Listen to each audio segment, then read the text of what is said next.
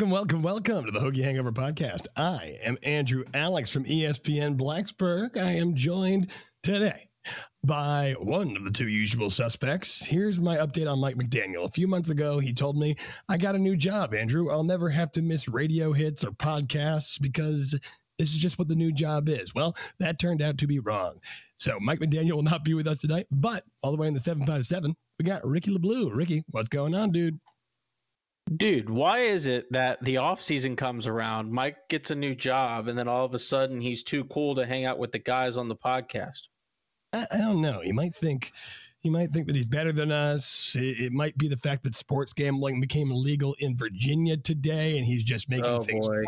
Actually, now that I think of it, that is definitely what is happening right now. But while Mike McDaniel goes and gambles his, wedding fund away, we have to tell you that someone that won't gamble your wedding fund away is our good friends over at Main Street Pharmacy. Yes, Main Street Pharmacy is not a sports book. They are a pharmacy, and they're a pharmacy that truly cares about you. If you want personalized service with a pharmacist that cares about your healthcare outcomes, look no further than Main Street Pharmacy. Dr. Jeremy Counts and his wonderful staff will take care of everything you need.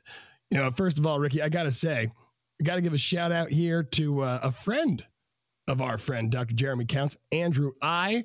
He was talking to Jeremy on Facebook the other day in a little conversation, and he thanked Jeremy for sponsoring this podcast. We also thank Jeremy for sponsoring this podcast, and Andrew I, we thank you for listening to us. Kind of amazing that people actually want to tune into this stuff, but we're not going to take it for granted. We're just going to be grateful. We appreciate every single one of our listeners out there.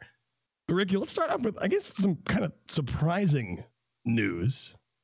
Daryl Tapp apparently under heavy consideration to be the defensive line coach for the San Francisco 49ers. Now, for those of you that don't know, Tapp, a former player for the Virginia Tech football team, went to the pros, had a solid pro career, got his start in coaching this past season, taking over as co-defensive line coach alongside experienced NFL defensive line coach Bill Teerlink. So now, after one season, Tapp already starting to get some outside attention from Kyle Shanahan and his staff, who are looking to reboot and reload that defensive staff after Robert Saleh, their defensive coordinator, heading over to the disaster that is the New York Jets. Ricky, I don't know. This seems kind of premature almost. It doesn't really have much of a resume at Virginia Tech. Do you think Tapp is a strong candidate for this 49ers job? Do you think he'll take it? Just give me your general musings here, man. Oh, there's a lot to talk about here. So let's start with the fact that Tapp has had a positive impact in Blacksburg in his short time. Virginia Tech's defensive line was easily the best unit on that side of the ball this year. When they were supposed to be the worst. Yes, exactly. We've seen development of guys at that spot, particularly Amari Barno, and I do want to give credit to Bill Teerlink as well because he's someone who has plenty of coaching experience, but I'm not going to discount what Daryl Tapp has done in that regard. But more importantly, what Daryl Tapp was supposed to do, he hasn't really gotten a chance to do yet, and this is where this becomes an issue. So Daryl Tapp, first of all, we saw this today, and Josina Anderson with ESPN was the one that said that the 49ers were interested in bringing in Daryl Tapp. That may seem odd for some people, but DeMeco Ryans, the former Houston Texans linebacker defensive coordinator there in San Francisco, DeMeco Ryans and Daryl Tapp actually played together in Philadelphia when they were still in the NFL as players. So there is a connection there, and that's why Daryl Tapp is under consideration. I don't know if it's a good hire or not for the Niners. I don't particularly care about that, but the bigger problem here is that Daryl Tapp was uniquely suited to solve a couple problems that Virginia Tech is facing, and these are problems that are core institutional issues within the Virginia Tech program that need to be addressed. Number one, obviously, first and foremost, is Virginia Tech's inability to recruit in state at an elite level. Daryl Tapp is someone who has a long track record of playing in the NFL, is a charismatic guy, a young guy, someone who can relate easily with all sorts of people from all walks of life. And as someone who was a star at Virginia Tech and a reliable NFL player, even though he was a bit of a journeyman, he was, sought after multiple times. Daryl has a unique resume in that regard, but the other core problem that he was perfectly suited to solve because of his charisma, because of his personality, because of his experience, both as a player and as a coach at Tech, was his ability to relate with former players and get them to buy in with the staff and help Justin Fuente connect with those guys, because clearly there is a giant disconnect there if you just follow what goes on or you talk to people who are former players of the program back from the Beamer era. Daryl was supposed to fix those problems, or at least be a key part in fixing those problems. If he goes, I don't know how any of that stuff gets fixed. There are former players still on the staff. I mean, obviously Justin Hamilton's the defensive coordinator. Jack Tyler's now the new linebackers coach. Jaron Govea-Winslow, he is on staff as a lower level assistant. There are former players here, but Daryl is different. Daryl is unique. Daryl has that kind of charisma and that ability to connect with people that's kind of rare. On top of it being rare, it seems like, Daryl Tapp, we talk about his personality. He's a charming guy. He's captivating, an almost magnetic personality. And on Justin Fuente's staff especially, you need something like that when Justin is a more serious, quiet guy. He keeps everything in secrecy. You need a guy out there on the front lines, on the recruiting trail, that brings a picture of life to the program, if you will. Yeah, Justin's more of a reserved guy. Daryl is a bit more outgoing, and for a lot of people, that's a personality that's easier to connect with. So if Daryl Tapp were to leave, and look, let's be honest here, Tech fans are going to be upset if he leaves. They'll feel a sense of disloyalty, and I understand that to a point. But Daryl Tapp has a chance to go coach at the NFL level. I mean, that's pretty hard to beat. Now it's possible he's using this as a chance to get a raise, which wouldn't surprise me, and good for him. But Daryl Tapp has a chance to go coach with an NFL organization. He's going to learn far more at the NFL level than he is coaching with a defensive coordinator that has almost the same amount of coaching experience as Daryl does. Really take off as a coach. Yeah, on top of that, this isn't just an NFL job. This is a defensive line coach job on a team that made it to the Super Bowl. It has some real talent on that defensive line. Yeah, they made it on the back of their defense. I mean, Jimmy Garoppolo is fine, but I mean, that defense is what got them there. That's why Robert Saleh has a head coaching job right now. And I think that if I was Daryl and this offer was going to be made, and I mean, you're going to stay with Justin Fuente, who's very much on the hot seat. I'm not saying that if Fuente were the other part of it, yeah. But I have a hard time believing that DeMeco Ryans is going to get booted in 1 year after just being remote. I mean, this is a guy who, as a linebackers coach, was getting interest for head coaching jobs. San Francisco knows what they have in him.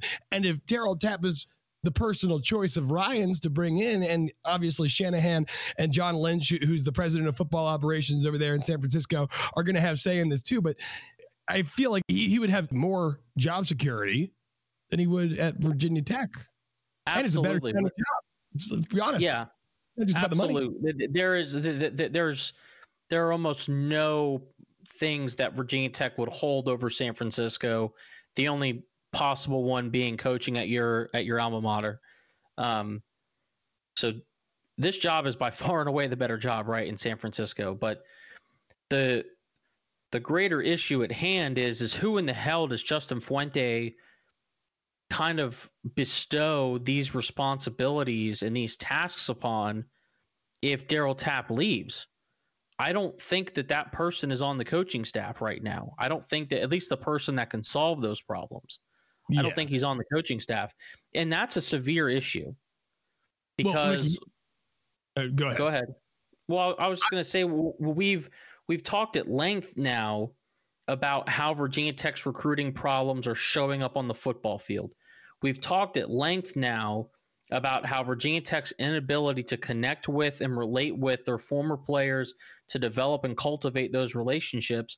We've talked about how that is having a tangible effect, whether it be fan interest, donations, recruiting problems, all sorts of things. That problem is an overarching problem that affects a lot of different aspects, almost all of which show up on the field one way or another.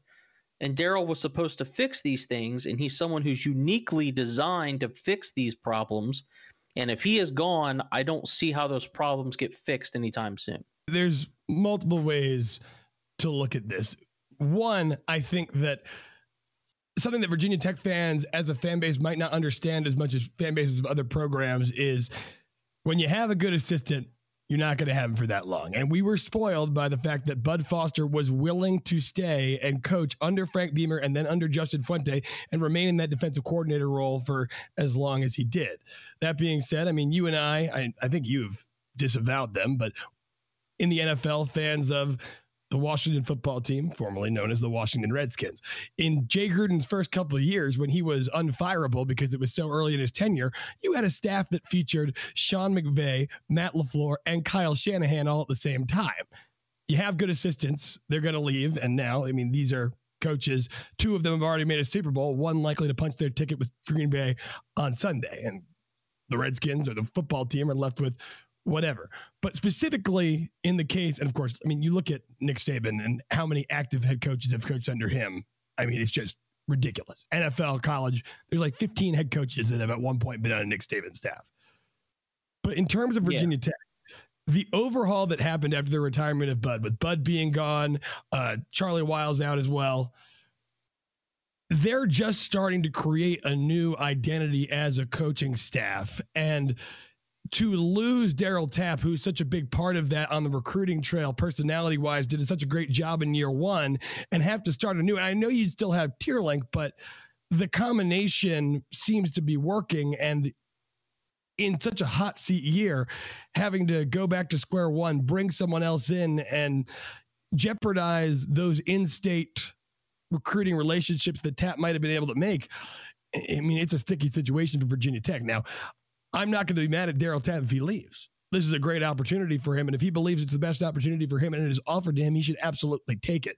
But Virginia Tech, unfortunately, finds himself on the wrong side of a sticky situation if he does. Yeah. And I'm actually working on a piece if Daryl Tapp does leave. And it's going to read pretty much like this. Virginia Tech's offseason has not gotten off to a good start. The Hokies have not, at least the athletic program in general, has not really done much to instill confidence or give fans a reason to have faith that things are going to get better this year. And that's a really dreary, depressing notion, right? That all of these things that had to happen this offseason for Virginia Tech to realistically have a chance to show serious improvement on the football field, we're not seeing much of any of them so far. And it's early. It's January, late January at this point. But things aren't looking all that great right now, if we're being honest. Indeed. All right. On a lighter note, let's make fun of another program who's clearly having a worse off season. You guys know the Tennessee Volunteers. We played them at the Battle of Bristol. Peyton Manning, lots of football lore. Well, their head coach, Jeremy Pruitt, has been fired. Why? An internal investigation found evidence of many recruiting violations. Now, they were pretty minor recruiting violations from what they say, but what we've heard is that the sound was very much involved. Yes, apparently. If you are a University of Tennessee recruit, you can go up to the drive-thru and ask for the volunteer special. I don't know what combo that entails, but they were handing out bags of cash money in McDonald's bags. Yes. Not only that, but it gets worse for Jeremy Pruitt. Not only do you not have a job, not only do you have this embarrassing fast food related story, but the University of Tennessee in an email decided to tell him that he was fired with cause meaning that he would not get his buyout money. Ricky LeBlue, what kind of situation did our good friend Hendon Hooker just walk into? Rocky Top seems like it's just an unmitigated disaster right now. Oh, Andrew, I'm so glad that you pulled that out. Oh my gosh. All right.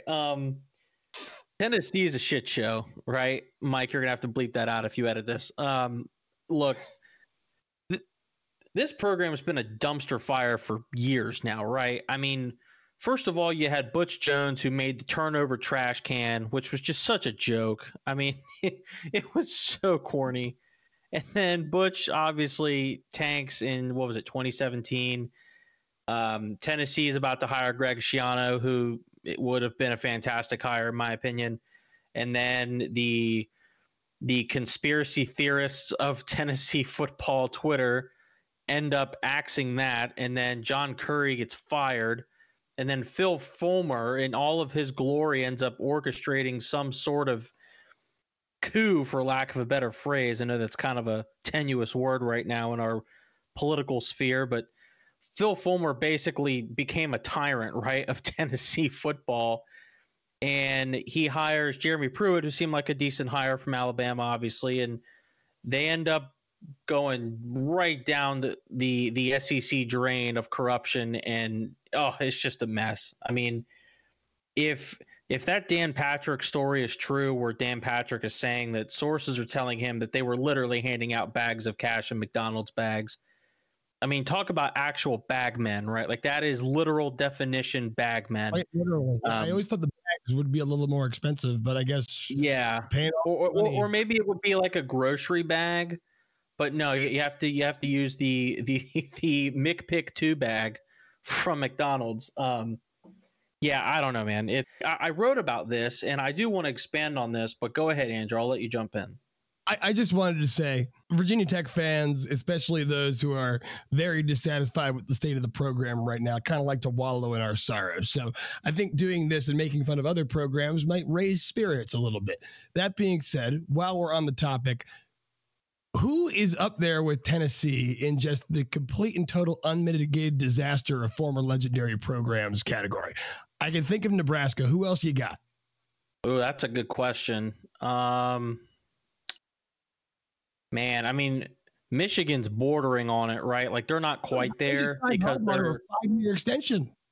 I know, but they gave him a pay cut, which basically admitted that he was not meeting expectations, but they couldn't find a better coach on the market, which is kind of embarrassing. Man, I'm trying to think of some other ones. I mean, Tennessee is from Texas. Yeah, just given the fact that they just dropped $35 million to get rid of a coach, and they basically made a lateral move in hiring Sark. Auburn is another one, which is crazy to think because Auburn just won a national titles a few years ago, but Auburn just dropped $40 million to fire Gus Malzahn, and they actually made a lateral move, maybe even a downgrade, by bringing in Harsin from Boise State. They couldn't get any of their top candidates. They couldn't. No one wanted to go. Why would you go? You have one bad season, you're out the next year.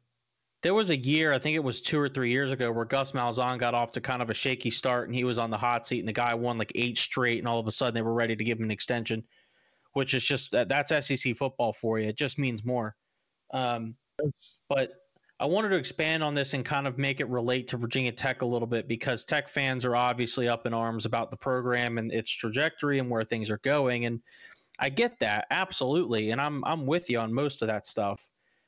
But be careful what you wish for, because there is a chance within the next year or two that Virginia Tech has not only a new football coach, but a new athletic director, if things keep heading the way that they're headed. Just be careful of who you want to take that spot, and be careful of who you start advocating for. Because Phil Fulmer was a popular guy for them to advocate for, given his track record at Tennessee, given the influence he has with the fan base and the donors. And he clearly had no idea what he was doing. And if he did, then he was he wasn't being negligent. He was being morally bankrupt, right, by violating rules just to try and secure a few more wins, which ding, ding, ding, they didn't. They were sub 500 under Jeremy Pruitt, and they went to one damn bowl game. So congratulations. I hope all the extra McDonald's bags were worth it. So just be careful what you wish for. I know that Justin Fuente is not instilling confidence in fans right now, and fans really shouldn't be all that confident in his ability to turn this ship around. But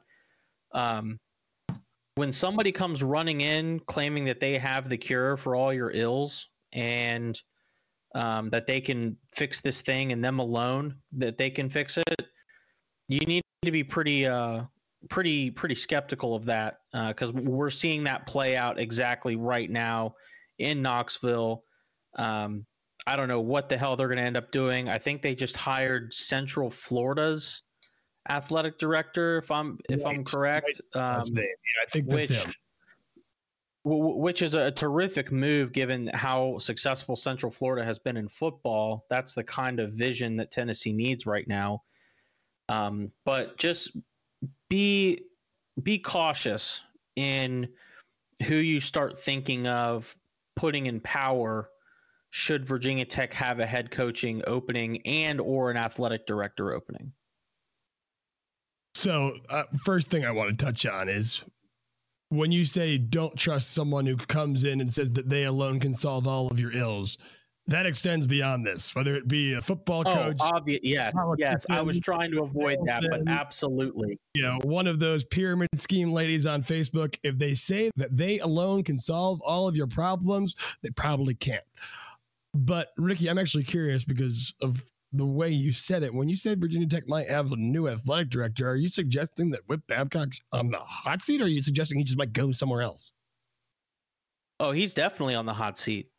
I don't think Tim Sands would be willing to give Whit Babcock a second crack at hiring a football coach, given how full-throated Whit Babcock's support of Justin was this offseason, and given how Whit, at least from the outside, has not imposed any sort of changes upon Justin, given the fact that Whit basically put Virginia Tech in a box by signing Justin Fuente to back-to-back contract extensions and giving him such leverage in these buyouts. Whit has put the football program, and this is, we're just talking about football, but folks, you have to remember, football is primary. Everything else is secondary. I understand that Buzz Williams did exactly what he was supposed to do. Mike Young is doing a great job. I understand that a lot of the Olympic sports at Virginia Tech are having a lot of success right now, whether it be men's soccer, which we'll get to in a second, whether it be lacrosse, women's soccer, wrestling, all these other sports are having a lot of success right now. But football is the cash cow. Football is where everything starts and everything ends. And if your football program's in the toilet, all that other stuff doesn't mean jack. So if Justin Fuente goes out there and stinks it up again next year and he actually does get canned, I don't see any justification for allowing Whit Babcock, who has basically tied himself to the hip at this point of Justin Fuente. I don't see any justification for keeping him around and letting him pick another football coach, especially when the Drive for 25, which was a great idea, hasn't really had the kind of fundraising impact that people expected it to have. Yeah, I mean, I wouldn't say hot seat yet, though, just given the circumstances surrounding the pandemic. I mean, let's be honest. If this season had happened in a normal non-COVID world, then maybe Whit would have gone ahead and fired Justin Fuente. Or maybe he wouldn't have. Who knows? That would have been a completely different scenario. But when the athletic department is taking such losses, and this is the guy, for better or worse, that is tasked to captain this department through a global pandemic in which they're going to take a massive, massive financial hit, you have to make tough decisions. And I mean, I'm curious personally whether Tim Sands and whether the Board of Visitors was pushing Whit Babcock to keep Justin Fuente to begin with. Because again, remember, this was a conversation that we were having. The people in the school look at football and look at the optics of paying a huge buyout to a guy in the middle of a pandemic where both the athletic department and the school are having to lay people off. And they might say that's a short-term bad look compared to the alternative of just keeping him. I mean, for some, obviously we're huge advocates of the football program and we prioritize things differently, but not everyone on the board of visitors is going to be that way, right? I mean, I just think that they're going to be more supportive of that decision than that you might be giving them credit for. The people who are and that's possible, but all we can do is go off of what has been said publicly, unless we have an inside track to the BOV, and at the moment I don't have that. So all I can go off is what Whit Babcock said, and he said that the money was there, but that wasn't a factor. The fact that Whit Babcock decided that Justin Fuente was the best person to lead this football program. And if you're going to give a vote of confidence to a coach who is firmly on the hot seat, then you yourself are kind of, at least, by association, on the same seat. So I'd be curious to get your opinion in, I guess, 8-9 months, if Virginia Tech has a slow start to the next year. I'd be curious to hear what you have to say then. If we're really starting to talk about Justin Fuente getting let go, and then we have to start figuring out, is Whit Babcock really the best person to be making another football hire? I mean, that's fair. That's fair. It's just there's a lot of time in between now and then, and things could change, and we could see some fundraising breakthroughs this summer, especially if the economy starts to be allowed to reopen again across the country and money starts flowing. But I don't know. I'm starting to become very skeptical about Whit Babcock's future in Blacksburg, not because he might leave for another job, but because and this all goes back to if they make a change at head coach. If they make a change at head coach of the football program, I'm not convinced that Sands and the Board of Visitors is going to be confident and settled about Whit Babcock being the person to make that next hire. They very well could be, but I'm skeptical. I don't disagree with what you're saying, but to your point, 8 months from now, because I think about today is January the 21st that we're recording, and roughly a year ago today, we were doing podcasts about Justin Fuente to Baylor, essentially begging him to stay, given the circumstance that we thought it would put the football program in by losing a coach in mid-January. A year ago today, the first case of COVID-19 is detected in the United States of America.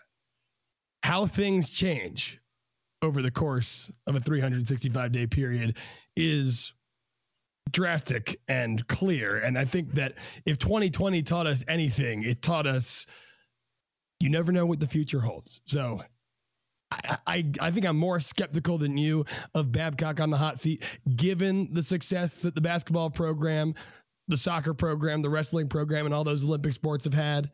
But like you said, football is what pays the bills. None of those sports are possible without what football brings to the table. Virginia Tech wouldn't be the school it is academically or athletically if it wasn't for the success that the football program has had in the past. And obviously, Tim Sands and the Board of Visitors have to factor that in when making a decision about who is going to be leading that department. But on a brighter note here, we're going to say a little congratulations to Daniel Pereira, the first pick, number 1 overall pick in the MLS Super Draft. Yes, that's Major League Soccer. Pereira, one of the studs, clearly the stud on the Virginia Tech men's soccer team, becomes just the 3rd Virginia Tech athlete ever to be picked number 1 overall in a professional sport. He joins Bruce Smith and a guy you might know named Michael Vick. Ricky, you've been around Virginia Tech for a long time, and Pereira wasn't the only player from the Not that team. Long. I'm only 26, man. Jeez. 26 years old. Good God. I'm kidding. 10 days. But how have you seen this men's soccer program grow? Is Virginia Tech a soccer school now? No. Virginia Tech has been and will be a football school. There's nothing changing that. However, When I did cover Tech closely for TSL, I did get the opportunity to interview Mike Brizendine multiple times. First of all, fantastic guy. He's absolutely terrific. I'm very happy for him personally that his program has really started to kick things into gear over the last couple seasons. This is awesome for him and his program. Obviously, it's awesome for Virginia Tech. Soccer is obviously a sport that gets overlooked a lot, especially on the men's side, because believe it or not, a lot of schools are getting rid of men's soccer, whether it be for financial reasons or reasons that are directly related to COVID-19 and the cuts that schools are making there. But this is absolutely terrific for Daniel. It's terrific for Virginia Tech. He's going to Austin FC, which is apparently an expansion team in MLS. I'm not a huge soccer guy, although I love playing FIFA. No, it's awesome. It's great for Virginia Tech. It's another example of a non-revenue athlete really achieving a level of stardom that's pretty rare. I mean, Mekhi Lewis winning an NCAA championship in wrestling was pretty similar to this, but this has a chance to be a lot bigger if he goes into MLS and starts to make a star out of himself. Yeah, absolutely. And the other player drafted, Christo Strickler, drafted 30th overall. He goes to the Houston Dynamo. Congratulations to both of those gentlemen. Wishing them the best of luck in the future. Make sure to rep Virginia Tech when you're doing bigger things. Last thing I want to talk about, Ricky, not a lot going on in Virginia Tech world this week, but we're kind of hitting all these news and notes. But men's basketball is obviously at the forefront of everyone's mind this week. And we know that Wednesday's matchup with Boston College canceled because of COVID-19 issues within the Boston College program. However, Virginia Tech, they sit at number 16 in the country. Yes, nationally ranked number 16. This is a spot that we did not think we would be in. I don't think I was going to say it's one of the few pleasant surprises that 2020 and I guess the early part of 2021 has brought us. What should be the expectation? I want you to give me a ceiling and a floor, Ricky, and tell me why. Well, I think Tech, the ceiling is them winning the ACC. The ACC is not all that great this year. Tech is, last I checked, second in terms of wins in the ACC. There's a lot of time in which that can fluctuate, but Tech is easily one of the best 3 to 4 teams in the ACC.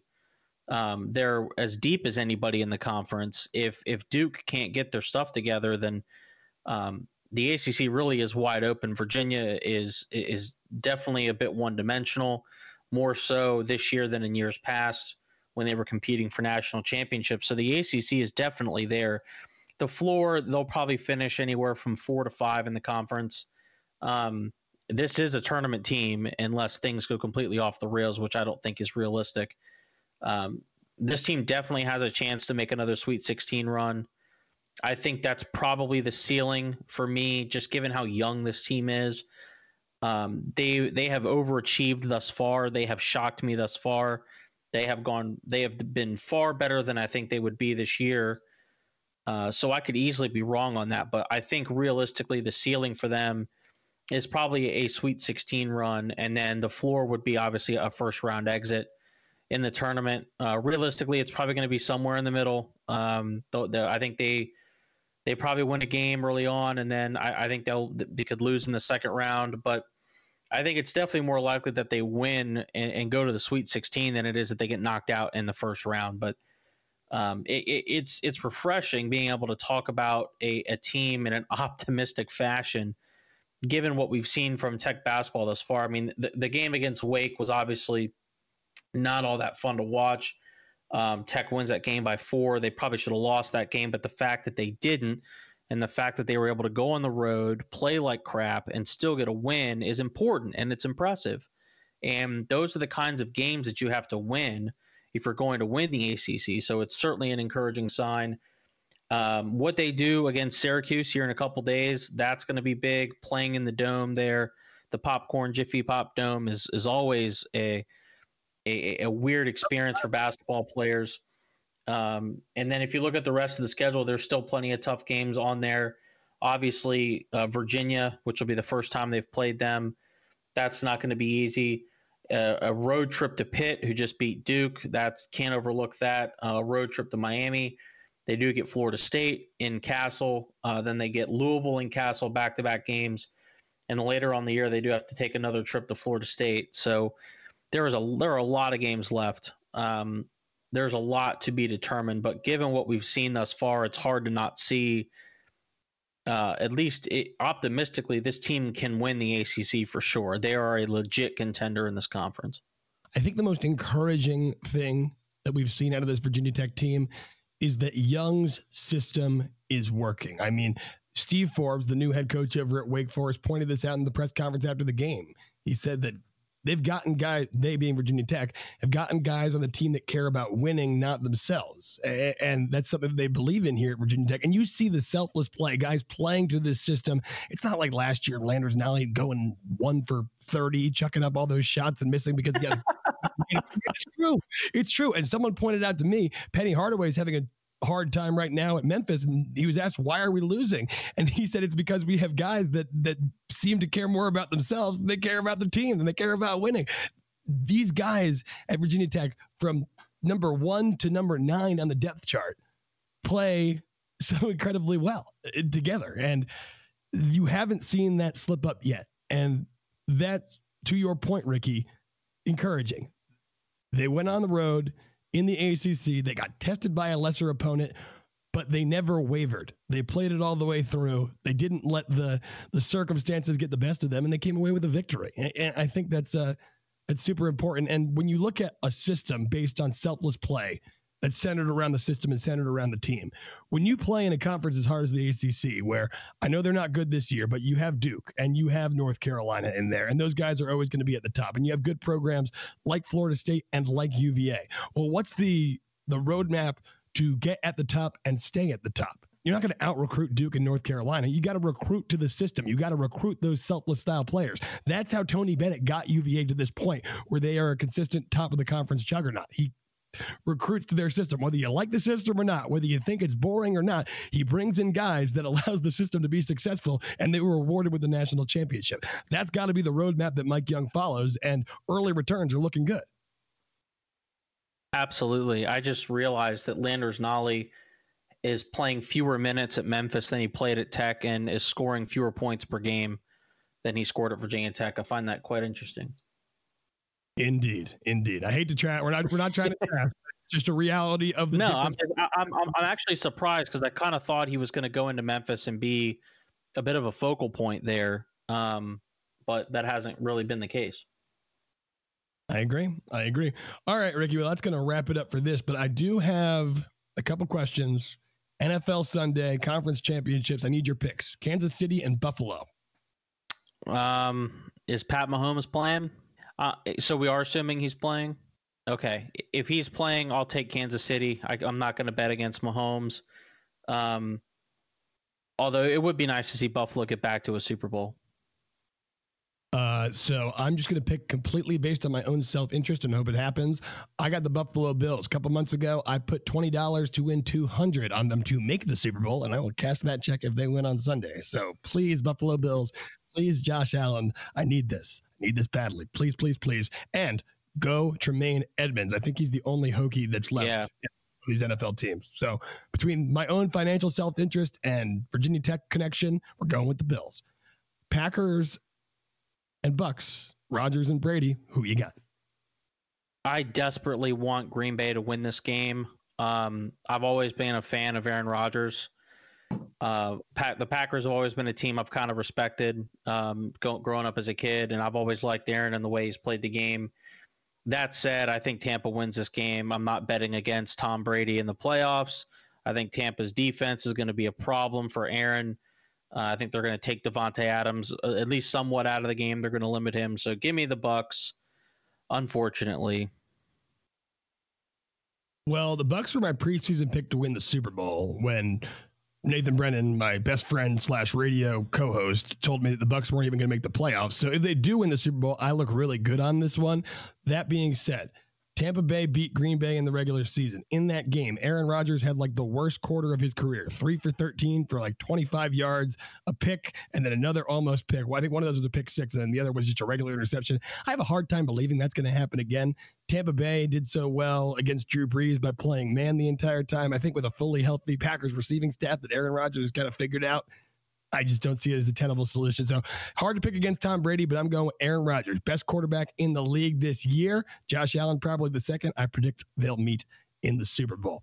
That's going to do it for us, folks. Thanks to our good friends over at Main Street Pharmacy, Main Street Pharmacy in downtown Blacksburg.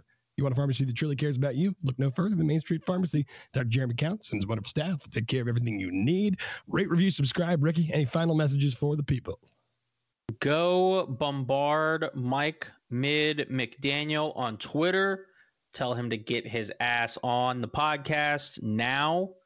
And go read Dave Scarangella, DelosDistrict.com. He is not on Twitter at the moment. Don't blame him. So go read his stuff.